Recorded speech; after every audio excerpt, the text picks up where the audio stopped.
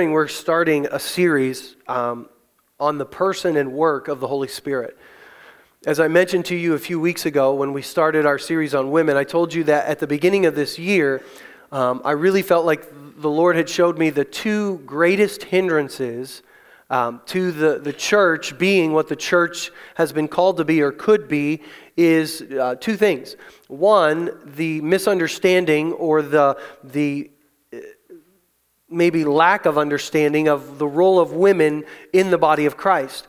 And how over the years, because we have limited the role of women in a way that I don't believe Scripture teaches us, we've actually hindered what God wants to do in the body of Christ. And so we walked through all of that. We spent 4 weeks on that. And today, we're going to start the second part of that, the role of the Holy Spirit. I believe, probably even more so than the way that the misunderstanding of women in ministry has hindered the church, the misunderstanding of the work of the Spirit has hindered the church. We have got to understand the role of the Holy Spirit.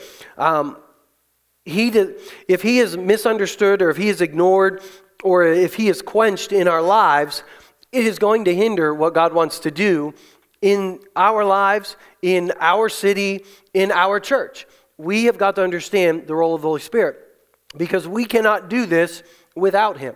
And so we're going to look at what the work of the Holy Spirit looks like in our lives. What the work of the Holy Spirit looks like in a corporate setting. And we're going to unpack that over the next couple of weeks. I listened to, a series on the Holy Spirit by a man by the name of Brian Jarrett. He's a pastor in Texas. And as I listened to it earlier this year or late last year, I can't remember which, he did such a phenomenal job of teaching on the Holy Spirit that I literally just stole what he had put together. Now, I had to repackage it. I had to make it applicable to us. And I had to maybe make it my own, if you will. And so the majority of what I'm going to share with you is what he shared with me. And we're going to take this journey through the work of the Holy Spirit together over these next 5 weeks. But I want to, number one, just give him credit because he kind of did the work. He opened it up in my heart. And I pray that what happened in my life will happen in your life over these next 5 weeks as well. And so I hope to cover things like what is the baptism in the Holy Spirit. I hope to cover this, what is the phenomena of speaking in other tongues, and is that for today? And are the gifts of miracles and the gifts of tongues and the gifts of prophecy, are they for today? And if they are for today, how do they operate? What do they look like in our lives? What do they look like in a corporate setting? Because many of us have grown up in settings where the Holy Spirit was not understood or was taught against in this realm. Not altogether, but in the gifts of miracles. That has been preached against and taught against. And so some of us have this misunderstanding of the gifts of the Holy Spirit because of that. And so I hope to walk through these passages of Scripture and help it make sense to us. And so I hope that this journey really unlocks the power of the Holy Spirit in our lives because we need the power of the Holy Spirit. The problem with discussing the things of the Holy Spirit, the work of the Holy Spirit, is not so much the people that I just referenced that grew up in places that were not taught about the Holy Spirit, because in people that I've encountered, in people that I've encountered that have no frame of reference about the Holy Spirit or were taught that it wasn't for today, these gifts, when I converse with them or visit with them, they're very open to the truth. They're very open to the understanding of the Holy Spirit. And so I actually enjoy visiting with people that have no frame of reference about the Holy Spirit. It's almost like a kid in a candy store type of thing. It's like they're for the first time hearing this. The problem when we talk about the Holy Spirit is for those of us that grew up with a frame of reference, that grew up in churches that believed in the power of the Holy Spirit, that taught in the power of the Holy Spirit. Because for some of us, we have put these parameters around God based on our experiences in the past, and now God has to do it a certain way. And we kind of think that The Holy Spirit and everyone else has to fit within our frame of reference, and sometimes we hinder the moving of the Holy Spirit, not because of what the Word teaches, but because of what we believe that isn't necessarily what the Word teaches. We try to force ourselves into it. And so in the body of Christ, we have this great divide. We have on this side one group of people that because of the emotionalism and because of the misuse of the gifts of the Holy Spirit, they don't want anything to do with it. We just need the Word of God. We don't need the emotionalism of the Holy Spirit. Just give me the Word. And the other side, on this extreme over here, which literally feeds the fear of this side, is this group and their wild excess of the gifts of the Holy Spirit. And they literally have turned the Holy Spirit into kind of a carnival-type sideshow. And they've made a mockery of the gifts of the Holy Spirit. And so we've got these two extremes of the working of the Holy Spirit, and the Holy Spirit is kind of caught somewhere in the middle. The carnival of chaos and the group that says we don't want the emotionalism of it, we just want the Word. But to say we just want the Word, there's a problem with that. The Holy Spirit is the one that inspired the writing of the Word. And the Word that we claim to want to cling to teaches a lot about the person and the work of the Holy Spirit. And so to say that we're going to just have the Word without the Spirit really doesn't work. Because He's the author of the Word and He's in the Word. And so we've got to come to an understanding of the Holy Spirit and how He works in our lives. In the book of Ephesians, chapter 2, the Apostle Paul says this: "In Him you also are being built together into a dwelling place for God by the Spirit." That's one of those things that we're just not impressed by. We've become so familiar with a statement like that. The Creator God of the universe in His entirety dwells in us. He has chosen to make His dwelling in us by His Spirit. That ought to make a huge difference. I think Scripture shows us it makes a difference. And so if it's not making a difference in our lives, I would wonder if we're fully understanding what it is. You and I are the dwelling place of God. Now, from the outset of this conversation, I want to remind you that the cross and Christ stand at the center of Christianity. Some people have tried to make the Holy Spirit the center of Christianity. But if the Holy Spirit is the center of your religion, you're not a Christian, because Christianity at its center has Christ. And Jesus Himself, when He taught about the Holy Spirit, said that the Holy Spirit is not going to teach about Himself. He's not going to draw attention to Himself. He's not going to come and teach what He wants. He's going to put the spotlight on Jesus. He's going to make Jesus real to us. He's going to teach us the things of Christ. That's the work of the Holy Spirit. And so as we start this conversation on being the dwelling place of God, or the work of the Holy Spirit, being His temple, we're going to look at what Jesus taught in John chapter 16. Because in this passage of Scripture, John chapter 16, this is the context. Jesus has been on earth with His disciples. He's been here for 33 years, but He's been with them about 3 years. And He's been teaching them, He's been training them, He's been helping them, and He knows that His time on earth is about to come to an end. Now, as He's preparing for that, He's giving them in these 3 chapters, John 14, 15, and 16, some last-minute instructions, if you will, to prepare them for His going away. He starts in John chapter 16, verse 1, with these words: "I have told you these things, so you won't abandon your faith.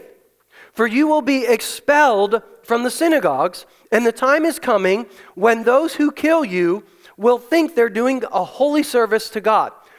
Stop.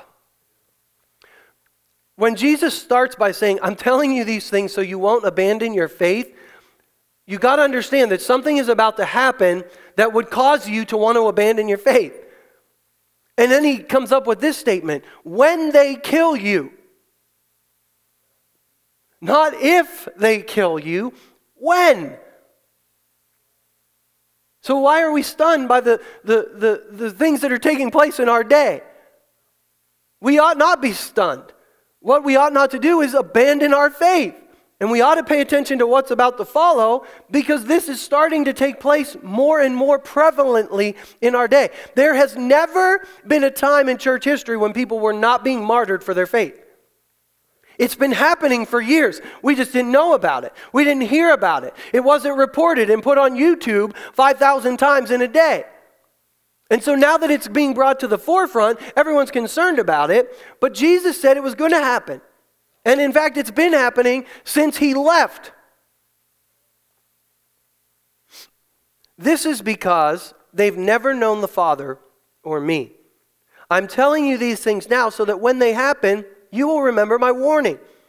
I didn't tell you earlier because I was going to be with you a little while longer.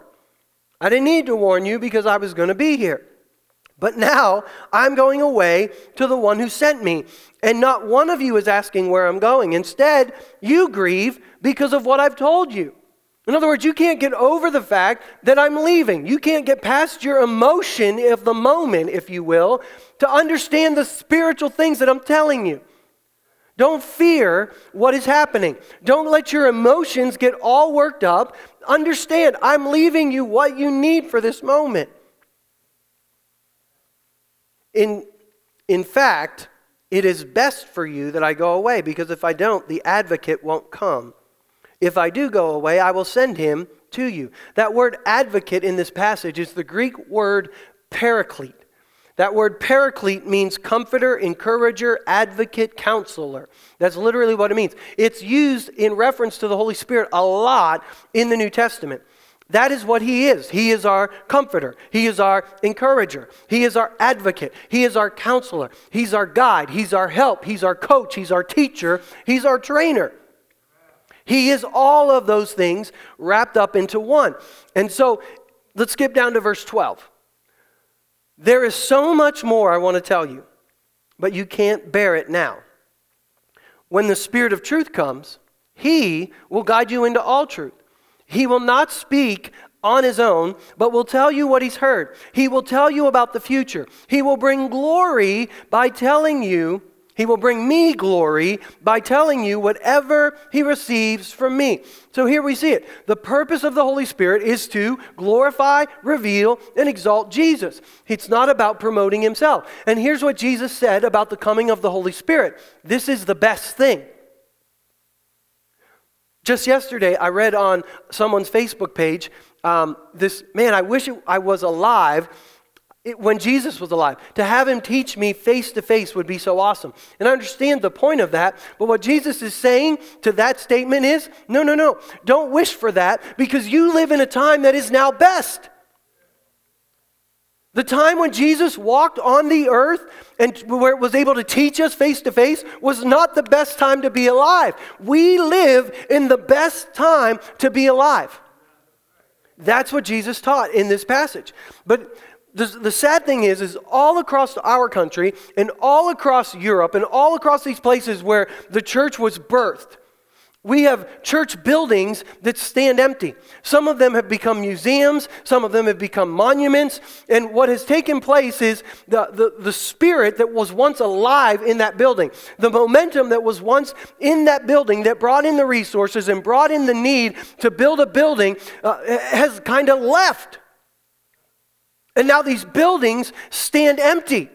And the one person that can bring life and hope to each individual, the one person that can bring life and hope into the church is kind of just gone. And sometimes the activity still stays there. The human activity is there. But the life of the Spirit is gone. And it's like we're too afraid to just say it. Where's the life of the Spirit? Things ought not to be this way. In 1900, there was a group of students in Topeka, Kansas, that read the Word of God and said, you know what? The book of Acts looks so different than our day. And they thought that the power of the Holy Spirit was lacking in their lives. And they began to seek for days. For days, they shut down their classes in this Bible school. They prayed through the night because they said, we want this thing. We want to experience the power of the Holy Spirit that will transform our lives. And the power of the Holy Spirit came to that Bible school in Topeka, Kansas, because a group of students said, I want this more than I want anything else, because I recognize the powerlessness to live the Christian life without the Holy Spirit. And you know what? God responded to that group of students. And the thing is God still responds to hungry people. The problem is, for sometimes we're just so content to just, come into the church service and go through the motions and just be good Christians and just try to do our best to be good moral people. But we can't. Without the power of the Holy Spirit in our lives, it's hopeless. It's hopeless. We could have Jesus here physically teaching us today, but without the power of the Holy Spirit, we couldn't make a difference in our world. Jesus says this is best. This is what he tells his disciples. Now I want us to put ourselves in these disciples' shoes for just a second. Huh? This is what? This is best. Do you think this is best, that you're going where? You're leaving when? How is this better? I mean, you've got to understand, these disciples, they've left everything. They've left everything that is familiar to them. They've left their families. They've left their jobs. They've left their nets. They've left their carpentry jobs. They left their tax collecting positions. They've left everything because they bought into Jesus' vision. Jesus comes along and says, hey, if you follow me, you're going to change the world. And they bought into that. They believed that Jesus was more than a human. They believed that he was the Son of God. They believed he was about to set up a kingdom on the earth, a governmental structure, and they were going to have seats of authority in that. That's what's in their mind. What are you talking about? It's better. How can it be better? We've left everything to follow you because we bought into this vision, and now you said you're going to leave, and now you're saying that's better for us? How's that better? We talked in Sunday school this morning that sometimes we think that the second coming of Jesus would be better for us. I mean, it would bring peace on the earth. But here's the thing. The power of peace lives inside of us. And if we would start in our individual one-on-one relationships, beginning to release the power of peace on the inside of us, we could bring peace. We sang a song today that didn't say, Jesus, you are the hope of the earth. It said the church is the hope on the earth. Not in and of ourselves, but because the power of the Holy Spirit lives inside of us. We are the hope of the world. Amen. And for the 5 of you that are excited about it, praise God. Jesus was their leader, he was their teacher, he was their friend. They had done life with him, they watched him raise the dead, they watched him open the deaf ears, they watched him open the eyes of the blind. They're expecting him to do all of this, and he says, I'm leaving and it's better. Why? Because Jesus came for that reason. He came for the cross, and he accomplished on the cross everything that he came to do. He was the substitute in God's justice system for us. He shed his blood for the forgiveness of our sins. And now it's time for him to go away. Because of all that Jesus did accomplish, there is something that Jesus could not do when he was on the earth in the flesh.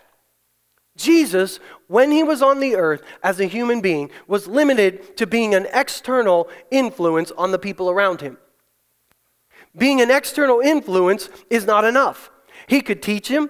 They could hear his voice. They could see his expression. They could touch him. They could feel him. But what he could never do is get inside of them where the real problem lies.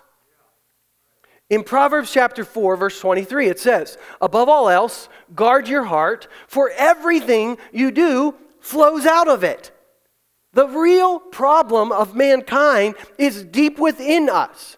And Jesus, as an external influence, can do nothing about that. That's why he sent the Spirit to live inside of us so that he could work from the inside out.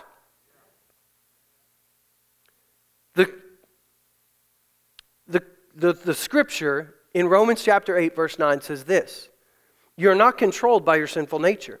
You're controlled by the Spirit if you have the Spirit of God living in you. And remember that those who do not have the Spirit of Christ living in them do not belong to him at all. The Bible describes Christianity this way: putting faith in Jesus Christ to the point that the Holy Spirit then takes residence in us and we become a new person. We become born again, as the Bible says, and now the Holy Spirit has taken up residence in our lives. When we confess Him as Lord, when we surrender our lives to Him, the Holy Spirit comes and He takes up residence in us, and He begins to make the life of Christ real to us. He teaches us the realness of Jesus Christ. He makes the presence of Jesus real to us. He helps us to understand the Word. When you feel the presence of God, that's the Holy Spirit making Him real to you. That is not Jesus. Jesus is seated at the right hand of the Father in heaven, making intercession for us. The Holy Spirit's making Him real to us. When you read the Scripture and all of a sudden it makes sense to you and you're like, wow, that's what that's saying. That's the Holy Spirit making that real to you. He is the only way that transformation can happen. And in churches today, too often we're treating Him like the uncle that nobody wants to talk about. You know, crazy Uncle Jed in the family. That, whenever he comes, the holidays are never quite the same.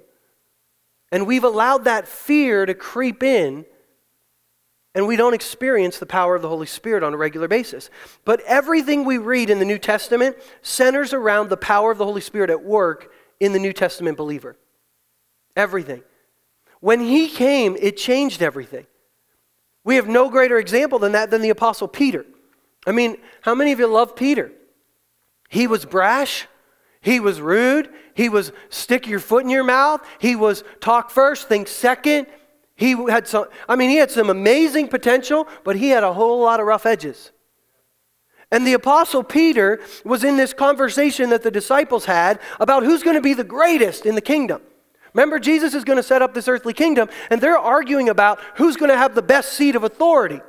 Who's going to be second in command? Who's going to be third? Who's going to be here? Who's going to be there? This is the argument that what's going on? And then, in the hour when Jesus needs them the most, every single one of them abandon Him. And in that moment, we're forced to ask the question, what happened there? I mean, they have been with Jesus day and night for 3 years. I mean, maybe they didn't have a good enough teacher. No, I don't think that's it. They had Jesus. I mean, maybe they weren't really being fed the Word of God. I mean, that's an excuse we use a lot today. Had to leave that church, wasn't really being fed the Word of God. No, that can't be it. Jesus was their pastor, and you don't get much better than that, right? And so, what happened? Did they not have a good mentor? Did they not have a good role model? No, they had it all. But when the pressure comes, they all failed Him. Why?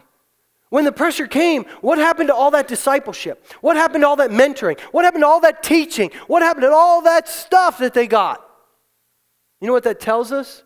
That no external influence, no outward teaching can replace the inward work of the Holy Spirit. Jesus Himself could sit in this stool Sunday after Sunday after Sunday after Sunday and teach us, and we would not be any better off than the Holy Spirit living inside of us. It's supposed to be that big of a game changer. There are so many Christians today that study and study, people that even have 4 degrees of theology, but they don't have the power of the Holy Spirit at work in their daily lives.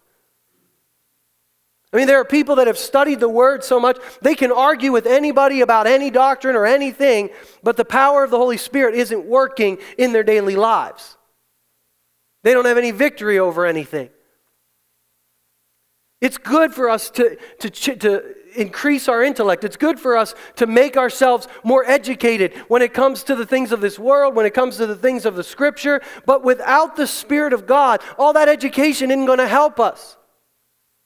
We have got to rely on the Holy Spirit. When you look at Peter preaching on the day of Pentecost, that's a different guy. That's a different guy than just couldn't stand up to the poor slave girl around the campfire just a few weeks ago. What made the difference? You think he just got a shot in the arm because, hey, Jesus rose from the dead? That's pretty cool. They watched Lazarus be raised from the dead. Why wasn't that enough? No, it was the power of the Holy Spirit at work in his life that made the change. And if you watch him through the book of Acts, and you watch him mature, and you watch him grow through the power of the Holy Spirit, and you watch as he, throughout church history, comes to the end of his life, and he is literally crucified upside down on a cross because of the power of the Holy Spirit in his life. And you and I can't even stub our toe without walking away from the faith. You catching this? There was a power of the Holy Spirit at work in their lives that is foreign to many in the body of Christ today. And we use this one verse from Scripture, and we're going to put that into context in a bit, that says, well, that's just not for today. That was for the apostles. Hogwash hooey. That's not what that's saying. That passage of Scripture is clearly referring to the time when Jesus Christ comes and everything is revealed and made known and the perfect comes. The perfect is not this book, because if this book alone was the perfect, then every church on this earth would be in unity. And yet there's disagreement. When Jesus Christ comes back to the earth, when the perfection comes, there won't be need for prophecy. There won't be need for tongues. Why? Because we'll all be in unity, because he'll be here. And everything will be made sight. It does an injustice to the text to make it mean this book. As great as this book is, and as perfect as this book is, it's not the perfection Paul is referring to in 1 Corinthians chapter 13. And the reason that we have a weak, anemic, powerless church is we won't embrace the power of the Holy Spirit in our daily lives. Amen. Jesus said it was going to be best. 1 Corinthians chapter 6, the Apostle Paul says, don't you realize that your body is the temple of the Holy Spirit who lives in you and was given to you by God? I mean, if that doesn't cause you to be excited, maybe you're not alive. I mean, you don't have to jump or shout, but you ought to be like, thank you, Jesus, that I have the Holy Spirit living inside of me. I can keep my eyes above the waves. The power of God is living. To understand the full significance of this, let's rewind. When God created the earth, he created this thing called Eden. It was a garden. And in it, he had intimate fellowship with a guy and a girl named Adam and Eve. They experienced God in his complete glory. I mean, they had fellowship with him that no one else ever has had fellowship. Then sin entered the picture and broke that. And the rest of the Scripture is this narrative of this holy God longing to be with us and trying to, if you will, figure out how to get his presence among us. How does a holy God dwell among sinful people? And we know that he knew the end from the beginning, but the Scripture is like this great drama of trial and error, if you will. And he tells them in the Old Testament, he's like, build a tent. The tent of meeting. And I'm going to come, and my glory is going to dwell in a tent. Think of it. The glory of the Almighty God dwelling in a tent. I hate camping. I can't imagine. I don't even like my glory to be in a tent. Now we know it wasn't his full glory because of sin. It had to be kind of a reserved, hold back kind of glory, because if he would have came in his full glory, everything with sin would have been boop. But it dwells in a tent. And then God comes along and he says, you know what? You're going to mature and you're no longer going to be a wandering people. I want you to build a permanent structure. And he says, build the temple. And his glory comes to the temple. Read the Old Testament. His glory comes so powerfully in the temple that the priests can't even stand up. They can't even perform their duties. And then we come along into the New Testament. John chapter 1, verse 14, the Word becomes human and made his home among us. He was full of unfailing love and faithfulness, and we've seen his glory, the glory of the Father's one and only Son. That word made his home is literally the word tabernacled. Jesus tabernacled among us. He became the dwelling place of God on earth. So a little bit of Eden, a little bit of the tent, a little bit of the temple is now dwelling on earth. And then Paul comes along and says, Jesus says, I'm going to go away because if I'm here, the glory of God is in me, but I want the glory of God to be in you. I don't want the glory of God to be trapped inside a 33-year-old person's body. I want the glory of God in government. I want the glory of God in politics. I want the glory of God in your school. I want the glory of God in hospitals. I want the glory of God in business. I want the glory of God everywhere you are. I want it to be in Africa, and I want it to be in Asia, and I want it to be in Europe, and I want it to be in Huron, South Dakota, and as long as I'm here, it's trapped in me, but if I go, I'm going to send the Spirit, and He's going to live in you. And so the very presence of God goes everywhere we go. That ought to be exciting. Monday mornings should not be a downer for us. They ought to be exciting. I'm about to go out into this world as the temple of the Holy Spirit. But if we don't embrace the fact that the Holy Spirit lives inside of us, Monday mornings are a drag. Tuesday mornings are a drag. Can't wait till Friday. Why? Because we don't embrace this idea that the Holy Spirit dwells inside of us. We've become so familiar with it. It doesn't make a difference in our daily lives. Paul says, you are the temple of the Holy Spirit. And I'm afraid that too many Christians have made Christianity just about the cross. Yeah, it's the center of Christianity, but we're teaching people about a cross and about forgiveness, but we're not giving them resurrection power to live it out in their daily lives. And so as a consequence, people are going around feeling guilty that they can't measure up to the cross, but they're not tapping into the power of the Spirit that's supposed to make the cross a reality in their daily lives. We are the temple of the Holy Spirit. Jesus came to this earth and He shed His blood on that cross to forgive me of my sin. And He's promised me that He has taken my sin and He has separated it as far as the east is from the west. It's forgotten and it's no more. But there's a great big problem. Even though I've been forgiven of all my sin and the account has been washed clean completely, there's still one huge problem. Me. The same guy that got into the mess at the beginning, the same guy that got into all of this problem is still here. His forgiveness isn't doing anything about that. I need the power of the Spirit to set me free from the law of sin and death. Or I'm going to keep getting into the same mess that I got into before. I don't want to just be forgiven. I want to overcome. And not just the sins of the world, the good sins of gossip and disobedience.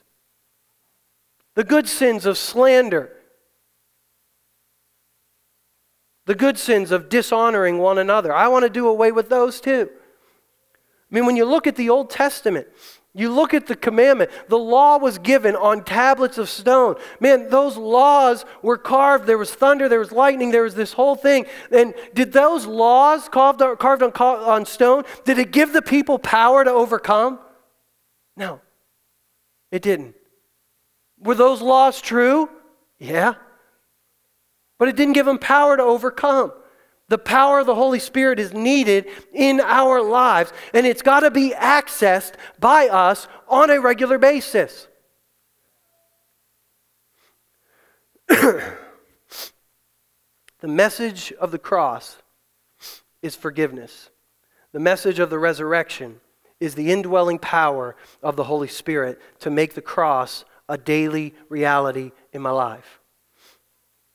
And I'm afraid that the American church, because of the excess of some, has lost hope in the Holy Spirit. We need a fresh relationship with the Holy Spirit. We are His dwelling place. He has come to take up residence inside of us. Let me show you one last scripture from Luke chapter 11. Jesus is teaching on prayer, and He says, I tell you this, though He won't do it for friendship's sake. He's telling a story about a guy that needs bread for some friends that just came to visit him. So he goes to his neighbor and he knocks on the door. And the friend's like, don't bother me, I'm in bed. Don't bother me, I'm in bed. Don't bother me, I'm in bed. Don't bother me, I'm in bed. Go away. But the guy keeps knocking. He knows it's Mark Apple. And Mark's going to keep knocking until he gets the bread. That's the kind of persistence that Mark Apple has. And so when he knocks on your door at 12:30 at night, you know the only way he's going away is to give him bread. And so he gets up and he gives him bread. Am I right? You'd be knocking on that door until we gave you bread. And so he gets up and he gives him bread. I tell you this, he doesn't get up because he's his friend. Mark's my friend. But I didn't get out of bed at 12:30 because he's my friend. I got out of bed because I know he's not going away until he gets the bread. And that's the bottom line. It doesn't change the fact that he's my friend. He's my friend, but I'm in bed. I'm tired. I'm not getting up to give you bread. Come back tomorrow. I tell you this.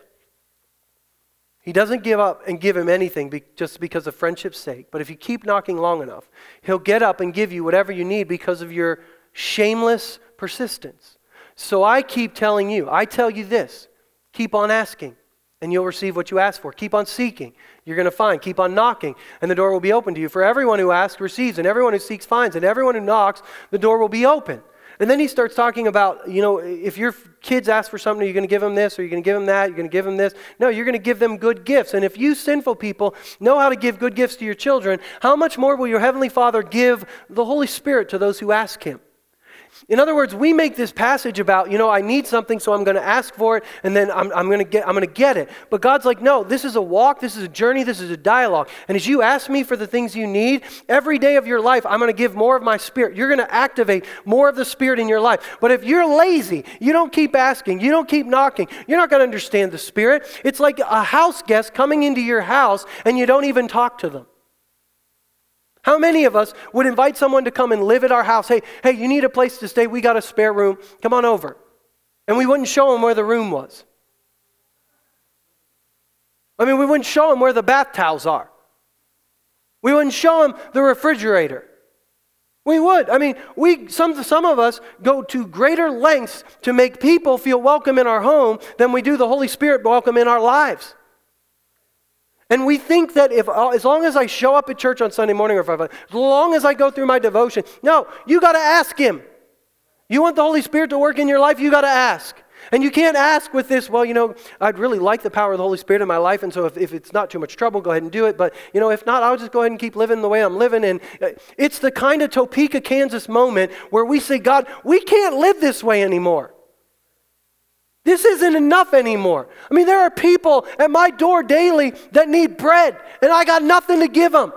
I don't have enough bread in me to give them. And so I'm going to knock on your door because I need the bread of life to give them. But as long as we're content, just to have activity, nobody gets bread. And hungry people line up outside the church's door begging for it. Meanwhile, the church, there's no bread in the house. Because we're content to just show up on Sunday. We're content to have the Holy Spirit so He can forgive us. And when we make mistakes, we can just confess and He'll forgive us. Thank God for that. But at some point, I want to stop letting disobedience and gossip in the door. At some point, I want to recognize it before they're in the house and before Jesus is out. Not just because I need it, but because my family needs it. But because my neighbors need it. Because my coworkers need it. We are the temple of the Holy Spirit. The Bible tells us clearly that when we receive Christ, He comes into our lives. The Holy Spirit enters. At that moment, He does not come into our lives in just one chunk, and then, after so many years of obedience, you get another chunk, and after so many years of faithfulness, you get another chunk. You get the Holy Spirit the moment you surrender your life to Christ. So if you're sitting here today and you've never surrendered your life to Christ, half of what I'm saying is probably like, I don't even know what you're talking about.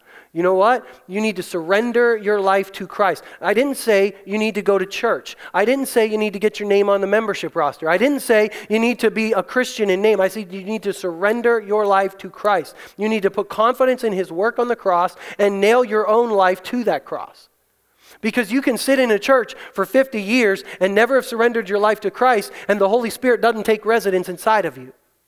And so most of what you hear from up here, from pastor after pastor after pastor, kind of goes in one ear and out the other, because there's no Holy Spirit at work in your life. It comes when we surrender. But here's the thing. Once we surrender and once He moves in, we've got to start fellowshipping with Him. He can't be the house guest that we just, open the door and say, hey, come on in, but, just do whatever. We got to show Him around. We got to show Him where the bath towels are. We got to have a communication system with Him. We got to be developing an intimate relationship with the Holy Spirit so that His power can flow out of us. And here's the thing, as it flows out of us, it gives us what we need. I mean, some of us are at this altar saying, God, here's what I need, here's what I need, here's what I need. He's like, I'm going to provide that for you as I flow out of you to somebody else. And the reason that sometimes we don't get what we need is because we won't release what He's given. It's a development, it's a process of developing intimacy with the Holy Spirit. For those of us that have grown up in Pentecostal circles, let me say to you today, we need to present the Lord a blank canvas, if you will. Some of us present Him a picture of what a movement of the Holy Spirit is supposed to look like, and we're like, Lord, here you go, color that in. And we wonder why He's not coloring. Because He's like, I'm not going to do it the way you think I'm going to do it or the way you even think should do it. He's always going to abide by the parameters He set for Himself in His Word, but He's not going to follow our parameters. And so if you want to draw little neat lines and say, God, I'm going to give you this part, God's like, you know what, give me a blank canvas and let me draw my own picture and color that in. And so for those of us that have grown up thinking, in order for the Holy Spirit to move, we've got to sing, come, Holy Spirit, I need Thee 7 times. I mean, we get into this thing that, this is how it's got to happen. No, it can't happen that way. It doesn't have to happen that way. Because tomorrow, the Brooklyn Tabernacle Choir isn't coming with me wherever I go. And so we can't break out into chorus in the middle of a store so that the Holy Spirit can flow out of me. We got to give Him a blank canvas. For those of you that are here that watch a lot of TBN and you think that there's just a lot of circus and chaos on there probably is. I don't watch a lot of TBN, so I don't really know, but I'm assuming there is. I've seen some things in my life that are weird. But here's the thing. I have heard testimonies from people I trust that have had a genuine biblical encounter with God through the ministry of somebody that's a little hooky. That's it. And I'm like, Lord, I don't quite know what to do with that. Does that mean that no, I don't think we should turn this into a circus. I don't think that we should do whatever we want to do in the freedom. And we're going to talk about freedom and restraint in one of these weeks. Because the power of the Holy Spirit is not just a, do whatever I feel like doing card. There's a responsibility that comes with the power of the Holy Spirit to act responsibly so I don't offend people on purpose. And we've kind of thrown that off at times. And so if you have looked at that and said, because of the fear or because of the emotionalism of it, I'm just going to stay in my safe little box, I'm going to challenge you to step outside of your safe little box and stop saying, God, as long as you don't ask me to step here, as long as you don't ask me to step there, and just let God begin to reveal to you through His Word what it means to be a temple of the Holy Spirit. My prayer during this series is for each of us to walk in greater intimacy with the Holy Spirit. To know Him, to understand Him, to fellowship with Him, to walk with Him in our daily lives. It's my desire that as a church, we would experience a fresh, genuine, biblical, tailor-made encounter with the presence of God through His Holy Spirit. That not only transforms our lives, but transforms this city. That's my desire, and that's what I want us to walk through. I want to invite you to stand with me as we get ready to close this morning.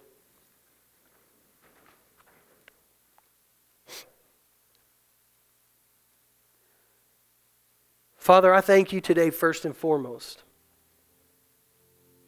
that while we were your enemies, you set into motion a plan to live in us.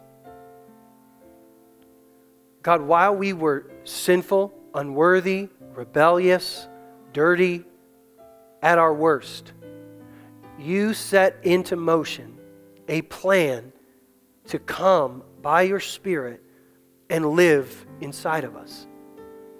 When you would have been completely justified to just wipe us out, to start again, to build a new heaven and a new earth, you chose to sacrifice yourself to bring us forgiveness. And you didn't stop there, but you sent your Holy Spirit to live inside of us so that the power of the cross could be a reality in our daily lives. Father, forgive us.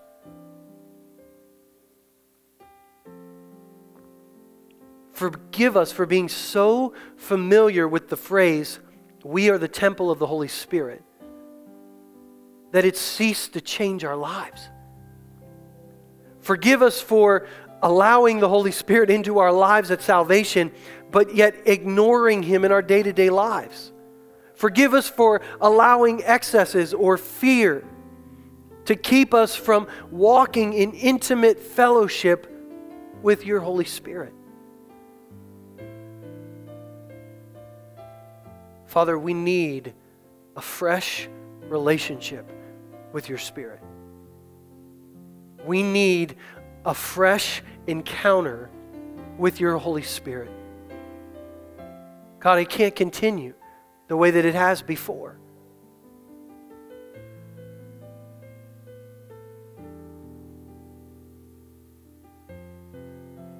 Holy Spirit, forgive us for grieving you. Forgive us for grieving you by our fears, by our excesses, by our treatment of one another. Forgive us for quenching you. Forgive us for ignoring you. Forgive us for being so caught up and wrapped up in our own lives that we've neglected you. Holy Spirit, I ask that you would stir within our hearts a fresh desire to walk with you, to talk with you, to experience the life that only you can bring, to make the cross a reality to us, to make the resurrection power of Jesus real to us.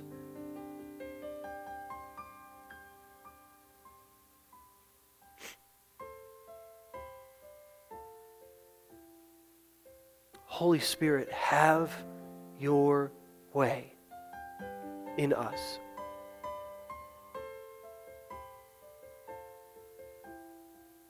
In these weeks ahead, fill our lives more than we've allowed you to fill them before.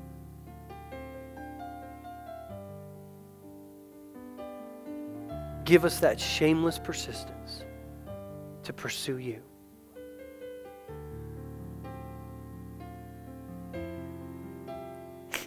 If you'll give me just one more moment, I want you to make this personal today. And so before I dismiss, I want you to make it personal. I want everyone to just keep your eyes closed. I want you to worry about you and the Lord right now. But if you're in this room and you've never surrendered your life to Christ, the Scripture says that every one of us has broken the law of God and we're guilty. And because of that guilt, we deserve death and we deserve eternity separated from Him in a place called hell. But because of what Christ did on the cross, He has given us new life. And the only way to accept that is to believe that Christ was our substitute, that He died on our behalf, and to surrender our lives to Him. And if you've never done that, then the Holy Spirit has never taken up residence in you. And that's the place that you need to begin right now. And so if you're here today and that's never been your choice, that's never been what you've done, would you just slip up your hand right now and say, Lord, today I'm surrendering my life to you so that the Holy Spirit can take residence in me. Thank you. Anyone else?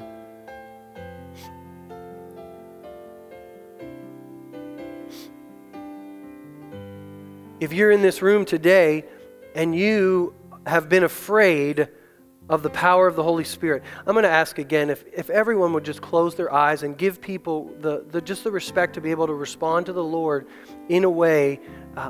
I just want it to be between them and the Lord. If you're here today and you say, you know what, I've been afraid. I have not wanted the Holy Spirit to move in my life because of things that I've seen, because of things that I believe He's going to ask me to do that I haven't wanted to do. And in fact, I'm going to close my eyes this morning because I want you to respond to the Lord, because I believe we need to do this. You say, I've been afraid, but I need to take that fear off. I need to allow the Holy Spirit to take that fear off. If that's you, would you slip up your hand and just put it back down? Say, Lord, that's me. That's me. I've been afraid of the excesses. I've been afraid of the emotionalism. I've been afraid to dig into this. But over these next few weeks, I want you to come and I want you to show me what is truth. I want to open up every part of my life to you, whatever that looks like. And I'm pushing fear aside. Slip up your hand and put it back down. The last group is those of us that have grown up around this. And maybe you've been part of an excess. Maybe the Holy Spirit has even showed you today, hey, you've actually hindered me because of this mindset or because of this attitude or because of this part of your personality that you're just letting run wild. And you're actually turning people off to the moving of my Spirit. And today you want to say, Lord, forgive me for ways that I've grieved you in that. Forgive me for ways that I've actually turned people off, not because of what your word says, but because of what my personality says.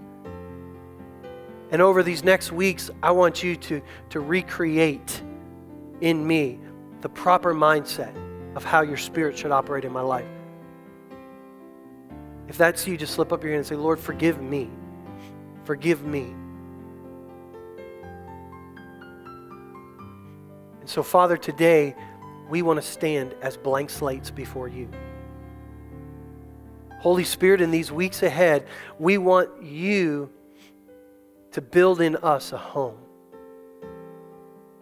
We want to cultivate fresh and new a relationship of intimacy with you that transforms our lives, our body, and this city. So, Holy Spirit, have your way in us. I ask it in Jesus' name. Amen. Amen. If you want prayer this morning for something that you haven't had prayer for yet, our prayer team will be here. I'll be here. I want to give you the opportunity to have that.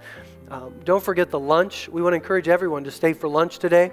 That'll be served in the fellowship hall right away, so you can just make your way in there when you want to be dismissed. And so, God bless you. Thank you for being here today.